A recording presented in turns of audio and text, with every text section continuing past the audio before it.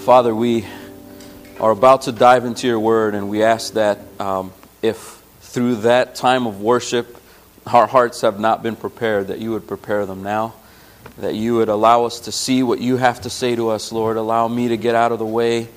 We don't want this to be a message from Lucas. We want this to be a message from you. And so allow us to be impacted by what you say in your word, and give us the courage, the boldness we need to live it, to be it.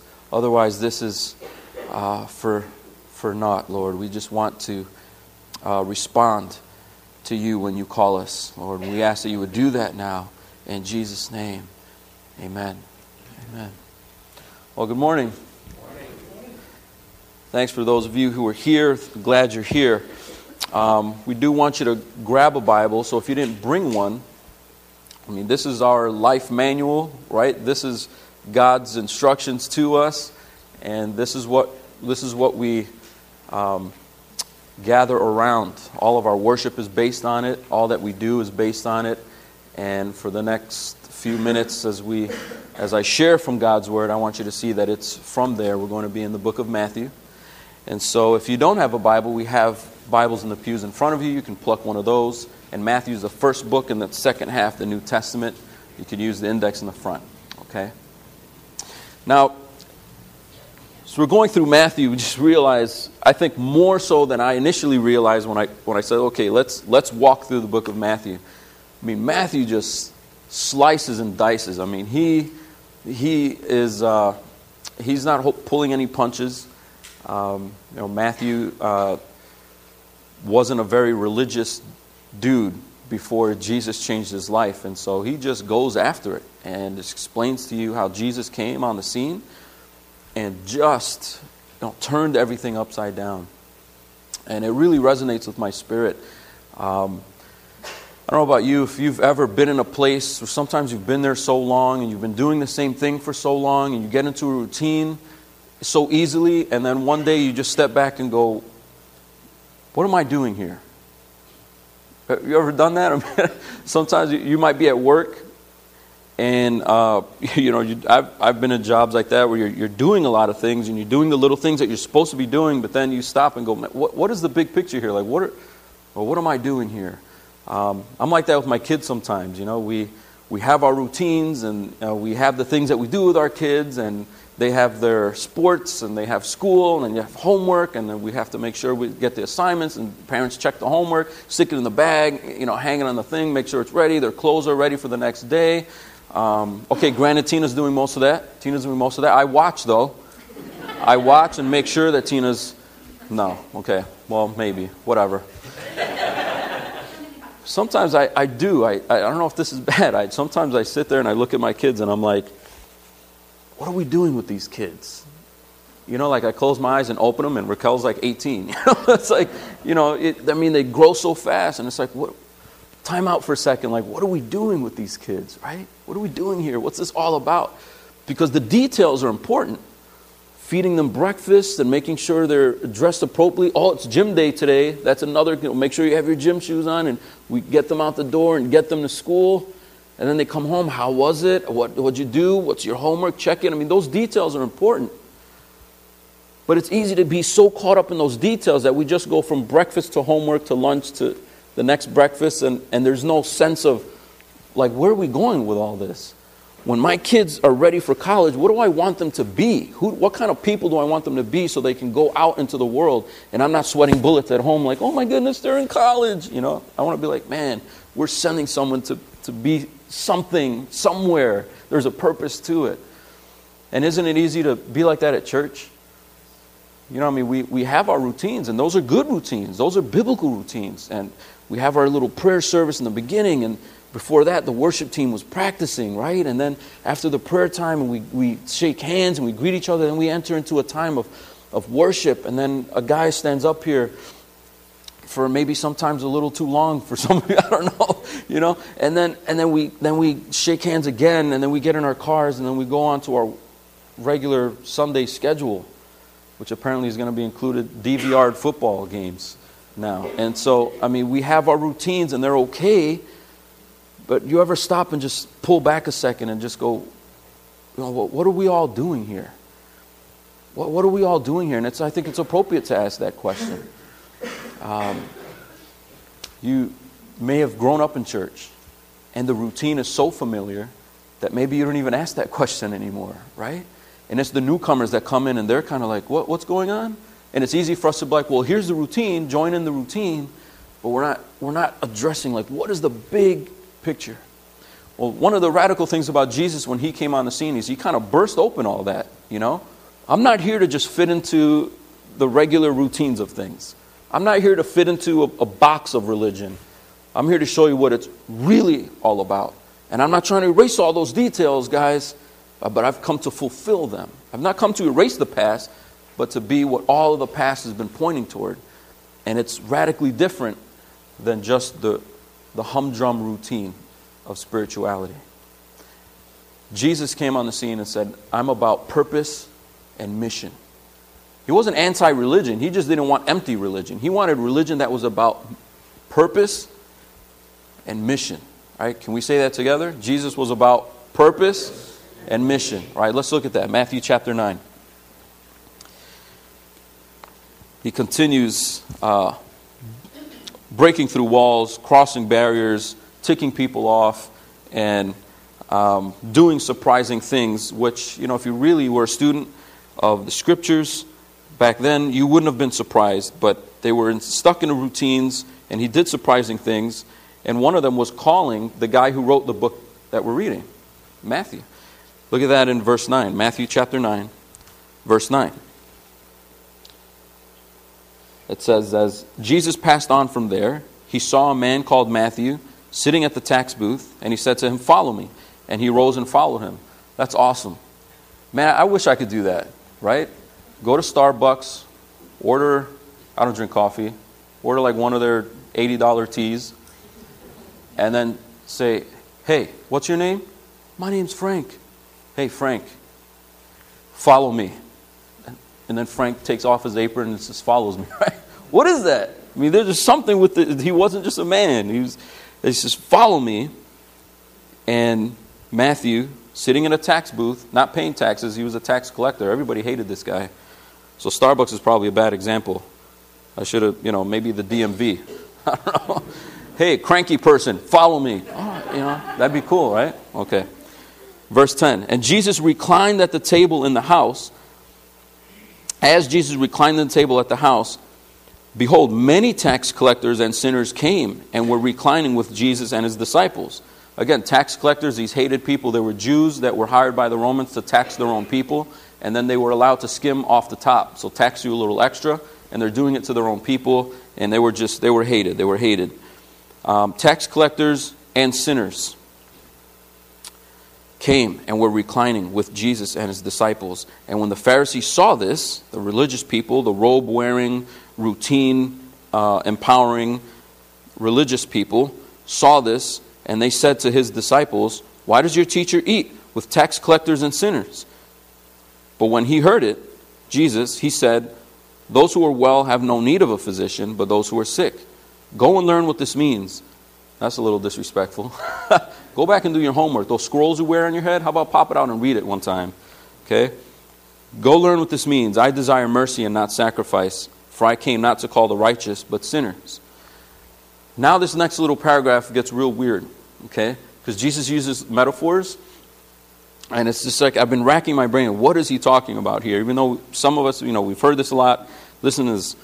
Then the disciples of John came. Now, these aren't the bad guys. These are the good guys. Remember, John is Jesus' cousin. He was a little weird, wore weird stuff, ate locusts, baptized people in a dirty river. But he was followed, and he was a precursor to Jesus. So this guy's, he's on the good side. He's a good guy. His disciples came, and they have a question to Jesus. They said, why do we and the Pharisees fast? You know what fasting is? You skip meals for spiritual purposes. Why do we and the Pharisees fast, but your disciples do not fast? And the Old Testament commanded us to fast, and we're all fasting, but you guys aren't fasting. The Old Testament, the Bible tells us, all these books right here, they teach us to fast, and you're not doing it. I mean, they're not anti-Jesus. It's just an honest question. I don't get it. You're not doing the routines that we're doing. How come you're not doing it? And then Jesus answers this way. Verse 15. Jesus said to them, "Can the wedding guests mourn as long as the bridegroom is with them? The days will come when the bridegroom is taken away from them, and then they will fast." So basically he says, you guys are like the wedding attendants, and I'm the bridegroom. I'm the one you've been waiting for. You've been waiting for me to come. Part of fasting is that longing for the bridegroom. You're longing for him. You want to be with him so bad. You want to be in communion with him so badly that you fast out of desperation. I'm so desperate for you. I'm so desperate for you, God, that I'm going to skip a meal. I need you more than I need a sandwich. I need you more than I need to fill my stomach. That's how badly I need you. That's what fasting is for. So he's saying, well, why would they fast so badly needing me? I'm right here. I'm finally here, and you guys don't get it. Okay, then two strange metaphors. Here we go. He says, verse 16, "No one puts a piece of unshrunk cloth on an old garment, for the patch tears away from the garment, and a worse tear is made. Neither is new wine put into old wineskins. If it is, the skins burst, and the wine is spilled, and the skins are destroyed. But new wine is put into fresh wineskins, and so both are preserved." Okay. The metaphors are simple. What do they mean? Okay. What are the metaphors? You have an old garment. You've washed it hundreds of times. It's already done the shrinking stuff, right? It's not going to shrink anymore. It's been washed. There's a hole in it. You take a cloth, a piece of cloth from a fabric that has not been shrunk yet. You take that and try to patch it. Next time you wash it, that patch shrinks and makes a greater tear. Okay? That's the metaphor. You have an old garment and a new patch. That new patch will not work with the old garment. You can't just take a new patch and stick it on the old garment and go, okay, there we go. It's just a little piece, and just add it to the old piece, and now you got a good garment. No, that doesn't work. They would put wine into wineskins so that the wine would ferment. And as it ferments and the gases build and the pressure builds inside that wineskin, because the leather is new and stretchy, it would work. But now when you finish that wine, and you get wine you want to ferment again and put it in there, that wineskin can't keep stretching forever. Now it'll crack. So if you have new wine, you need a new wineskin to put it in. If you put it in there, you're going to lose the wineskin, you're going to lose the wine, and everything is lost. Right? Okay, that makes sense. What is he talking about? Man, I kid you not. I'm looking commentaries after commentaries, and all they do is explain what I just said. Well, the wineskins were, they used to make them of goat skins. And I'm like, I don't care what kind of skin it was. What does he mean, right? What is it referring to? If my daughter comes home and I'm like, clouds are fluffy against the backdrop of blue. Now do your homework. She'll be like, what? What, you don't get it? You don't know what clouds are? Yeah, she knows what clouds. She doesn't know what I'm referring to, right? So to get what Jesus is saying here, it's not enough to get the analogy of the cloth or the analogy of the wineskin. What's he referring to? Well, the disciples are saying, here's the old way we used to do things. We were commanded to fast, and so we fast. We do things in a certain way. The Pharisees were like, we don't eat with certain kinds of people, and now you're doing that. And these guys are like, well, I guess we could get why you're doing that, but we don't get why you're not fasting. I think Jesus' point is simple. All of what was old was pointing towards what was new, and now that the new is here, you're trying to stick me into the compartment of what was old. This religion, laws, everything is about do's and don'ts. As a parent, you need to give your kids rules, right? That is not a good parenting technique to be like, I just want them to discover their own path. They're discover you into insanity is what they're going to do, okay? They're the ones that are kicking and screaming. They're the ones that are intolerable children because the parents feel like the only way to love them is to give them no rules. Well, that's not good, right? You have to give them rules. However, if you're on the other end of the spectrum and all you give them is rules and you never explain the spirit of the law, you're not explaining to them why you have these rules. All you care is that you lay down the law, they obey the law, and that's it. Those are the kids that grow up and leave church when they go to college, because all it was about do's and don'ts, and they don't get, what are we doing here? It's a box of religion, it's a frame, it's a structure, but it's not filled with anything. It's a house, but it's not a home. It's walls and fences, but there's nothing, there's no grand purpose for it. You explain to the kids, here's why, because that's not loving when you do that. And God is love, and we're created in His image, and that's how we're supposed to be. It's not to get up on a soapbox and preach at the kid. You're trying to explain, why do you not steal from your friend? Why is integrity important? And you explain why, so that over time they get it. They get it. They understand why those rules are in place. Jesus is saying, you guys are all about these rules and stuff, but you don't get the purpose. If you did, you wouldn't be fasting while I'm present, or at very least, you'd understand why my disciples aren't fasting when I'm with them. Fasting is about longing for me. Fasting is not about just accomplishing religion. You get it? You guys are so busy about accomplishing religion, you're missing the point of it. Why are we here? Why are we doing all this? Me, the Messiah, the one that we're waiting to come and fix all of life, all of the world's problems. It's Jesus. You know, I get on Facebook and some people are so religious about these darn, Republican or Democratic parties. Like that's their religion. You know, like Obama or okay, Romney or maybe just anti-Obama. And it's like this. There's so many posts about that. I'm like, what is the point of all this? None of these guys can fix anything. None of these guys can produce real solutions. We have to point people back to the only one that can solve stuff, right? Now, I'm not saying politics don't matter, but when that's the house, that's all the framing, and that's all it's about, there's no fulfillment in that because Jesus is left out. You guys are doing religion, he's telling me. You're doing religion, and you're leaving me out. And the only way you want to incorporate me is you want me to be just that new little patch. That's a cool, nice little patch. And just stick me onto the old system. I'm reversing. I'm taking this whole thing inside out. So Jesus doesn't want to cancel religion. Doesn't want to cancel it. He doesn't want to say, there's no more rules. There's no more laws. I'm dying on the cross. You can do whatever you want. That's not what he's saying. He's saying, I'm here so that I can purchase something for you. The Holy Spirit is going to indwell you and make you into the kind of person that gets it. That gets it. When you see somebody in need, you don't have to go, wait a minute. There's a rule in Scripture that says I need to be compassionate. You see someone in need and then you just are compassionate, right?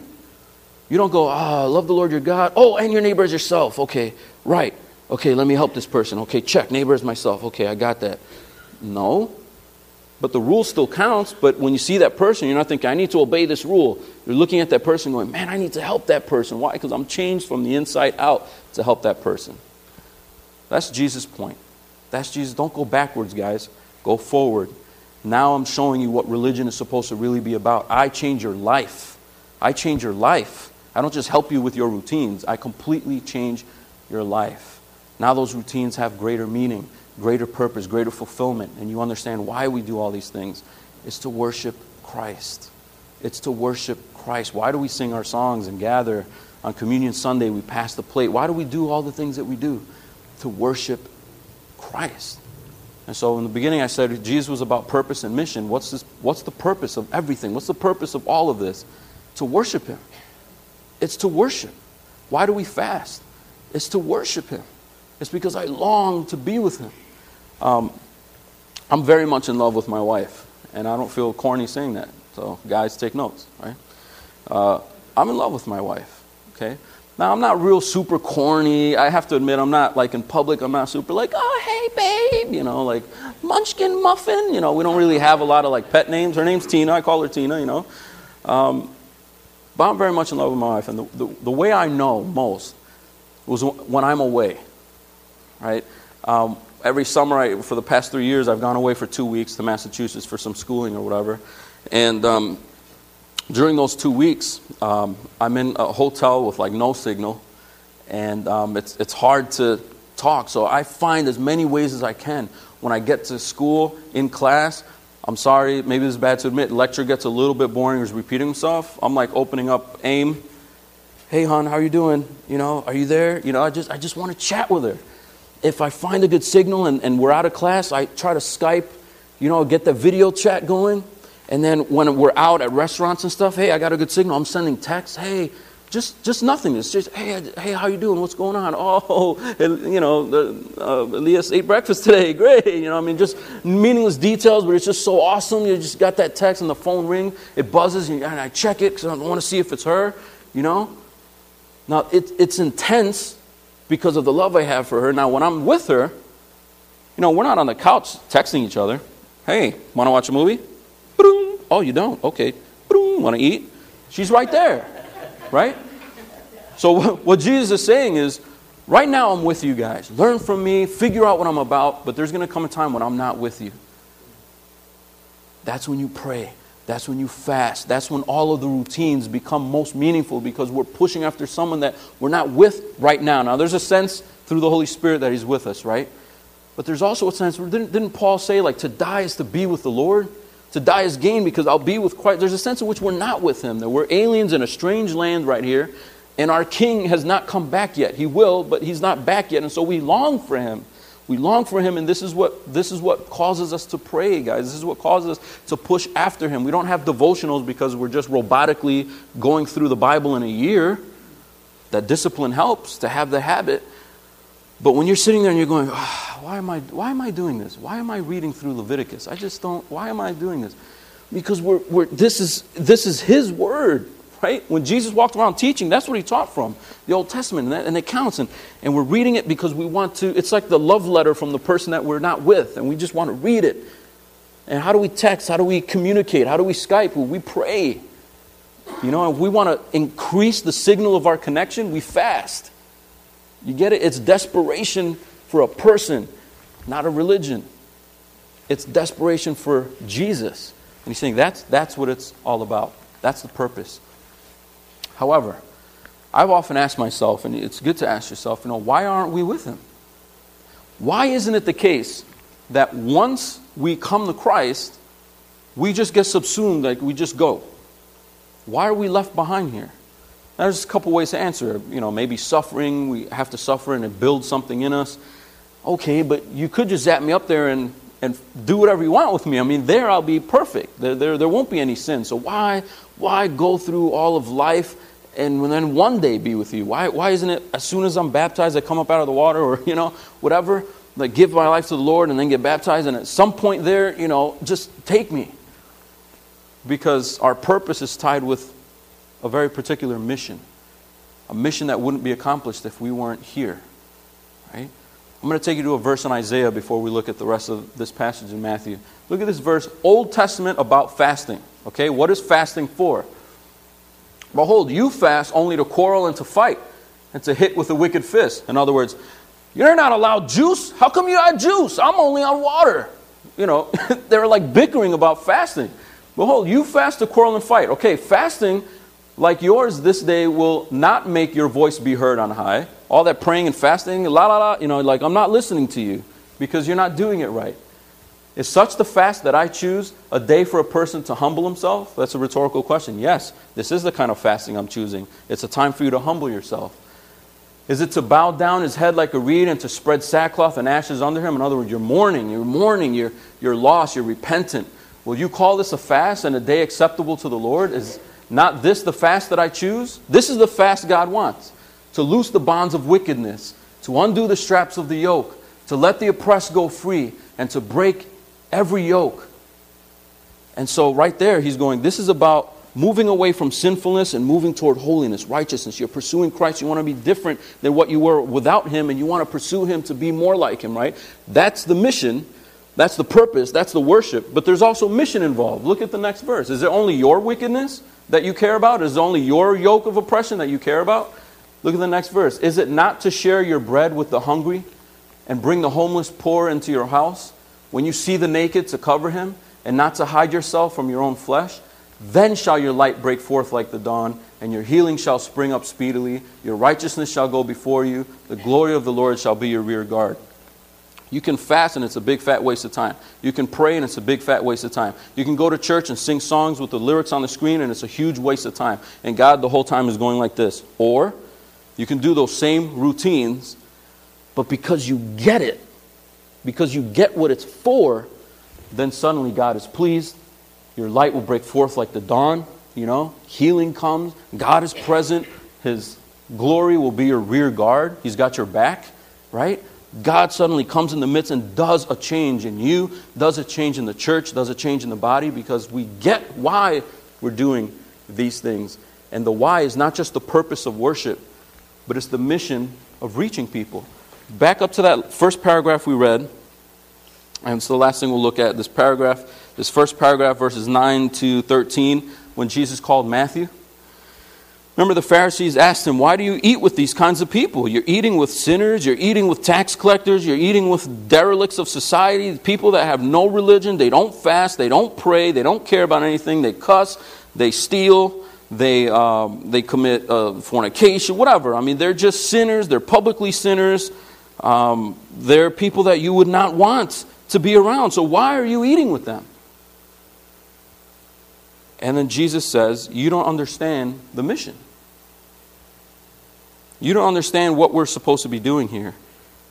He said, those who are well, verse 12, those who are well have no need of a physician, but those who are sick. Go and learn what this means. I desire mercy, not sacrifice. I desire mercy, not sacrifice. When you see people that are in need, you do it because you've been shown mercy and you want to show them mercy. You don't do it because I can make a sacrifice for God right here. If I do this, God will be pleased with my religious sacrifice for Him. But you don't get mercy. You're not doing it for Him for performance. You're doing it because you've been so radically changed that you have to meet these needs in people. And yes, it does include helping needs, physical needs. You don't just go, hey, I have money to buy you lunch and I see that you're starving, but I'm not really into the social justice stuff, but I will give you a tract. See you in heaven. Feed the guy, right? But nor do we go on the other side and you feed the guy and then you go, well, I was too shy to say anything about Jesus. Well, you just fed him so he could last a little longer before he goes to hell. You've got to talk to them about their eternal purpose, right? But it's mercy that prompts you to do it. Because you don't just get the purpose of our worship, a purpose of what we're doing here is worship, but that worship is supposed to produce something in us. And it's to go find those Matthews, tax collectors, sinners, and bring them in. I think that's the job of all of it. All of us who want to follow Christ's mission. And the purpose of worshiping Him, part of that worship is becoming like He is. And now if you look to the left of you and to the right of you and there's a little space in the pew, that's your mission. That's your mission, to find somebody that's going to sit there. Not to fill up the church, not to be a church that's bigger, so we can have more programs and stuff, those are great blessings. But because people are dying and they're lost, and who has the message, guys? The political campaigns? Who has the message? The school teachers? Who has the message of salvation? Who has the message of eternal purpose so that when somebody asks, what am I doing here? What is life? What am I doing in all this? I've got the answer. You do have the answer. Now, you may not be a triple doctorate apologist and you can get up there and quote verses and slam everybody in any kind of argument. Not out there to argue, but you do have the answer. You know it's Jesus. But we're scared, right? We're scared or we're judgmental. Now, their problem in this passage, they were judgmental. Those are sinners. You're not supposed to do that. But if we get it, we go, man, I was there once. Somebody had to tell me something at some point, and I'm here now. And I've got to pay that forward. I've got to be a part of this mission. And so our hope and our prayer, right, at this church is that we would grow, but not because we threw a bunch of flyers out, right? That we would grow, but not because we just manipulated it so that our website is prominent when people Google. I mean, that's great. I love that one. I love that. But we don't just want to do the things and then just hope just the people just randomly come. I mean, Jesus went and got them. No, Jesus went and got them. He called them. Now, we don't have that power to be like, follow me, right? Show up at CFC, 10 o'clock Sunday, and they'll be there because I'm awesome. No, But there has to be that mission, right? There has to be that mission. And we have to start praying, God, who are the people in my life that as I'm worshiping you, and my heart is becoming like your heart, and your heart is for people. Your heart is for the lost, the sinners, the so-called tax collectors of our world, the anti-religious or non-religious people, or de-churched people that were in church and they just got burned. Or they grew up in it and they're just like, this is lame. And then they walked away. Those people too, and that God's heart is for them. He's not willing that any should perish. And as your heart becomes that, then you're asking God, who are the people in my life that I can talk to? Who are those neighbors that I always walk my dog in front of and I never say anything to them? I mean, it's funny when we watch these awkward invitation videos, but the funniest jokes are funny because they're ironically true. And we feel awkward, like it's awkward. No one wants to talk about religion. No one wants to talk about salvation. But we have to. We have to find a way to build a bridge, build some kind of connection, invite them to church or a function, or invite them to a Bible study, or just to hang out, start get to know them, and find a way to communicate the message of the gospel. Amen? Right? This isn't the job of the Billy Grahams of the world. I mean, it's the job of the local people reaching local people.